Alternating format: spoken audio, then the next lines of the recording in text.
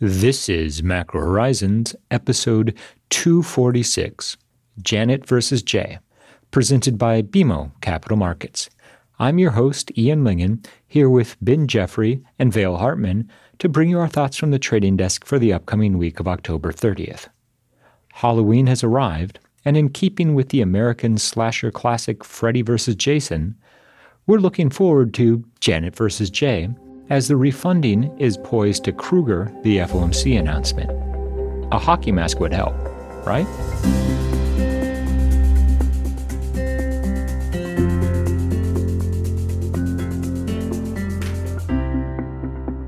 Each week, we offer an updated view on the U.S. rates market and a bad joke or two. But more importantly, the show is centered on responding directly to questions submitted by listeners and clients. We also end each show with our musings on the week ahead. Please feel free to reach out on Bloomberg or email me at ian.lyngen@bmo.com with questions for future episodes. We value your input and hope to keep the show as interactive as possible. So that being said, let's get started. In the week just past, the most striking development came in the form of a very sharp sell-off in the Treasury market that brought 10-year yields back above 5%. Now, this was met with a pretty sharp reversal in rates as the market managed to consolidate between 4.85 and 5%. An extended period of consolidation as the market absorbs some of the upcoming events is our base case scenario. The yield curve attempted to move back to positive territory, getting as far as negative 11 basis points in 2s, 10s. Now, while this year's big macro trade was always going to be the steepening of the yield curve, it has come in a bond bearish form, which has been somewhat surprising, given that the typical end-of-the-cycle trade has been a bull steepener led by the front end of the curve as the market realizes the Fed has completed its hiking process and starts to look forward, focusing on the timing of the first potential rate cut. What has made this cycle so unique is that the decades high level of inflation has led to a decade's extreme response on the part of monetary policymakers. However, they've only delivered part of that response. The first was starting the balance sheet runoff. The second was bringing rates up to terminal. And the third will be holding a restrictive monetary policy for an extended period of time. It's this third stage that monetary policymakers are currently entering and the one that involves the most uncertainty for market participants at the moment. Ultimately, we expect that investors will be surprised by how resolute the Fed is at retaining terminal for an extended period of time.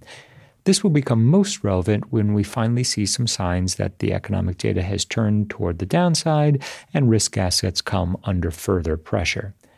The poor performance of equity markets recently certainly has not been wasted on us, particularly given the ramifications for tighter financial conditions and what that implies for Powell and the committee needing to do less in terms of future rate hikes. We are operating under the assumption that the Fed has reached terminal, and the likelihood of a final quarter point move from here will ultimately be contingent on the trajectory of the data.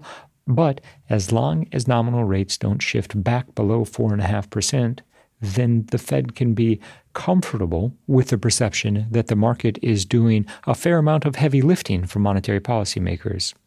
In the week just past, we also saw a remarkably resilient consumption print. Q3 GDP came in at 4.9% above expectations.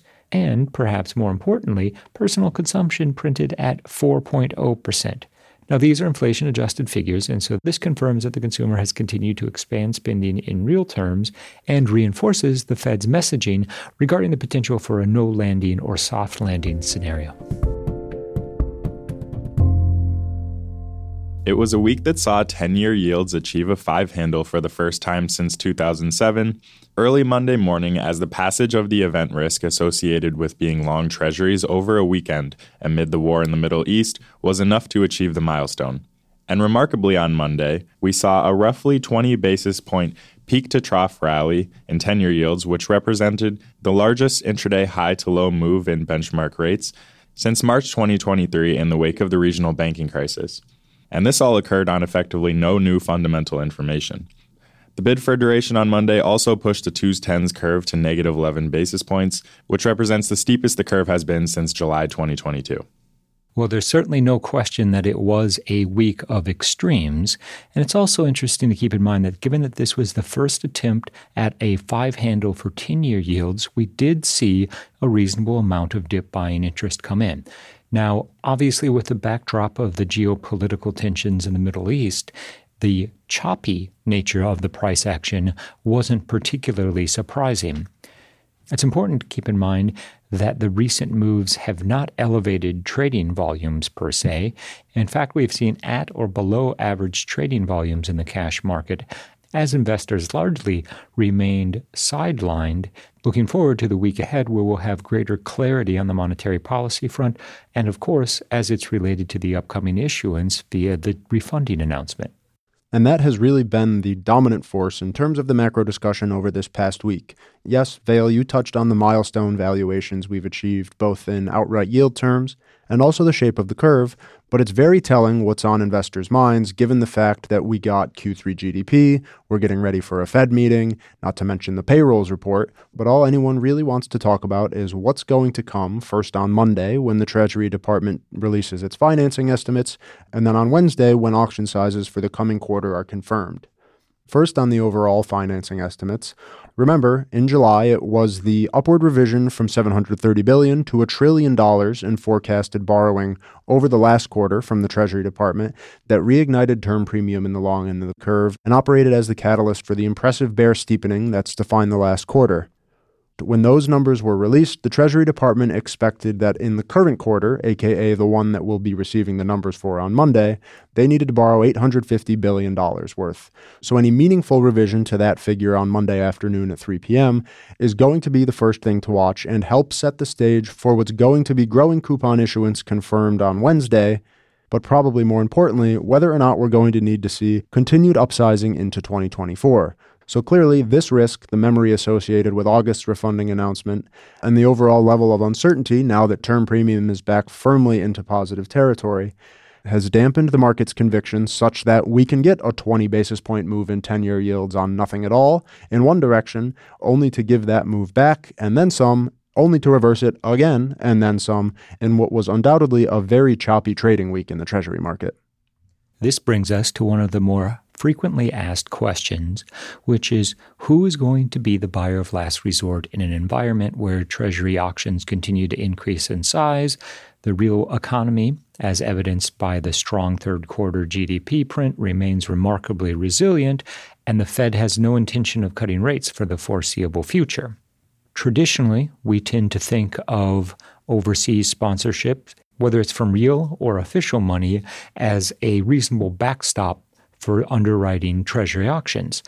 Given the trajectory of the global economy, we have seen a decreasing percentage of new Treasury auctions going to overseas bidders. In part, that also has to do with the global monetary policy landscape as the Bank of Japan readies to, at some point, pull away from yield curve control and even potentially bring rates back into positive territory.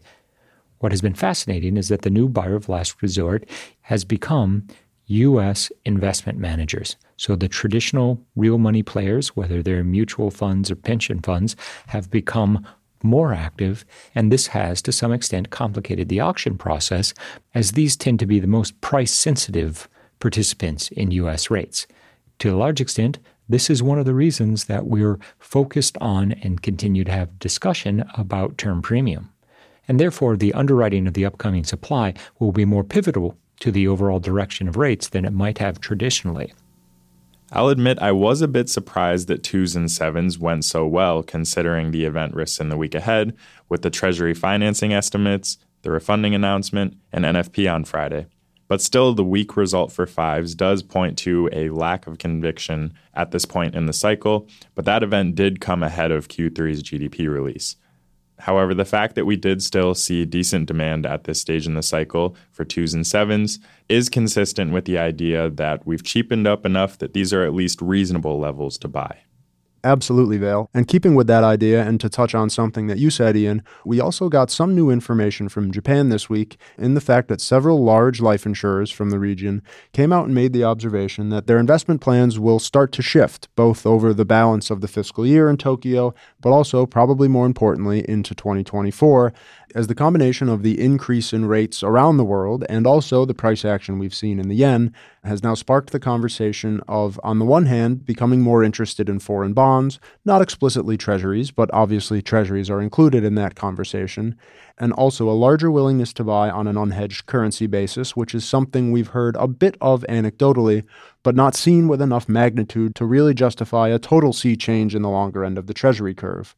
But as we begin to think about our outlook for the Treasury market in 2024, the fact that there are some early signs that Japanese investor behavior and presumably other foreign buyer behavior may be shifting from unequivocally bearish for duration to marginally less bearish for duration in the year ahead means that as the labor market begins to turn more significantly and the growth regime comes under a bit more significant pressure, unlike in this year when there was simply no interest from foreign buyers to own treasuries, next year, and specifically after the first quarter, once the Japanese fiscal year changes, there's some reason to think that despite all this issuance and the collective unknown as to who the marginal buyer will be for all this net supply, treasuries may find more support from Japan and from the foreign buyer community more broadly than was the case in 2023. Transitioning to the feedback loop between higher borrowing costs and equity valuations, with the S&P 500 back below the 200-day moving average, and this week moving below 4,200, recall at Powell's speech at the Economic Club of New York, the chair acknowledged that rising bond yields have played an important role in the recent tightening of financial conditions, and the FOMC will remain attentive to this dynamic given the potential implications for monetary policy. In this context, looking to the press conference on Wednesday, we'll be curious if the further declines in equity valuations has led to a greater willingness on the part of policymakers to swap higher nominal rates for Fed hikes. It's interesting that this implies that the easiest route for the Fed is if 10-year yields stay near 5%. It would become more complicated in the event that we have a significant flight to quality rally that brings 10-year yields back close to, let's say, 4.5. If the Fed believes that the roughly 100 basis point increase in 10-year yields since midsummer is sufficient to avoid cutting rates in November, and potentially even December as well, what happens if that gets partially reversed into the December 13th meeting? If nothing else, monetary policymakers have to be somewhat pleased to finally see the reintroduction of term premium flatten the curve, not back to zero, but a lot closer than one might have otherwise assumed.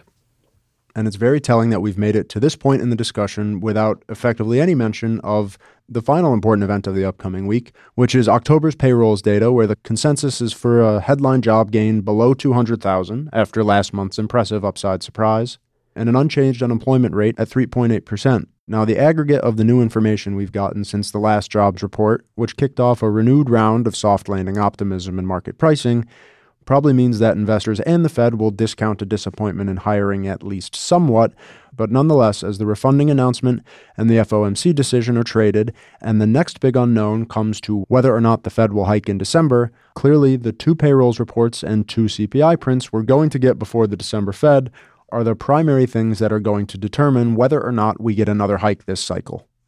That, and of course, the feedback loop between stocks, financial conditions, and the overall perception that the U.S. economy is on the precipice of a more significant downturn than has yet to be realized. So in thinking about all of this and what it means for the wealth effect, 401k balances, general consumer behavior, at least we never wanted to retire anyway. Let's face it, retirement's overrated. All people do is sit around, watch the equity market, complain about savings rates, and complain about the Fed. And make podcasts. Whoa. Well, I was never much of a golfer anyway. In the week ahead, the Treasury market will be faced with a variety of potential market-moving developments that could recast the overall perception of the direction of U.S. rates. First, on Monday afternoon, will be the Treasury Department's financing estimates. Recall that this was the trigger ahead of the August refunding and the ultimate sell-off that brought 10-year yields more than 100 basis points off the lows. In addition, we'll have Wednesday morning's refunding announcement where we're anticipating the 3-year auction size will be $48 billion, the 10-year will be $41 billion, and the 30-year will be $25 billion. Now, within the refunding announcement itself and the conversations around that, it will be notable if the Treasury Department signals that in light of the recent backup in term premium, they might be favoring issuing more bills, or rather expanding the percentage of the overall issuance represented by the bill market. Let us not forget that we still have the Fed on Wednesday, and while the market is not anticipating a rate hike on Wednesday, the press conference that follows will be closely watched for any indication that a December rate hike is the market's default assumption. In light of the ongoing Fed rhetoric reiterating the wait-and-see stance, we're not anticipating anything from Powell that changes that messaging, which, to some extent, is why we think that the refunding announcement will be the biggest event of the week ahead. Second in line will be Friday's release of non-farm payrolls. Expectations in this regard are that October will see a 260,000 job increase to the headline number, and the unemployment rate will be unchanged. Recall that now that the unemployment rate is more than 0.4% off the cycle lows, i.e. it's at 3.8 and it got as low as 3.4 in April, investors have been increasingly focused on this figure, the assumption being that if we do see upward trajectory emerge, that will undermine the no landing or soft landing scenario. And also contained within the week ahead is month end. Month-end extension demand will be average for a non-refunding month, but given the choppy nature of the price action in the week just passed, the potential is high for incremental flows to push the market through technical levels of significance and therefore create price action that builds on itself. Investors will also be attuned for any insight coming from Washington, D.C. now that the House has elected a speaker. There are still roughly 3 weeks to cobble together a budget deal or a stopgap bill to avoid a government shutdown on the 17th of November. Given how long it took the House to elect another speaker and the general sense of discord among lawmakers, we're skeptical that there's a clear path to compromise, although hopeful, if nothing else, that the government does manage to avoid a shutdown. We've reached the point in this week's episode where we'd like to offer our sincere thanks and condolences to anyone who has managed to make it this far. And as we look forward to the trick-or-treat-induced sugar high, we cannot help but draw the parallels with monetary policy. Vail, too much QE will rot your teeth. I got a rock. And when does the Great Pumpkin arrive?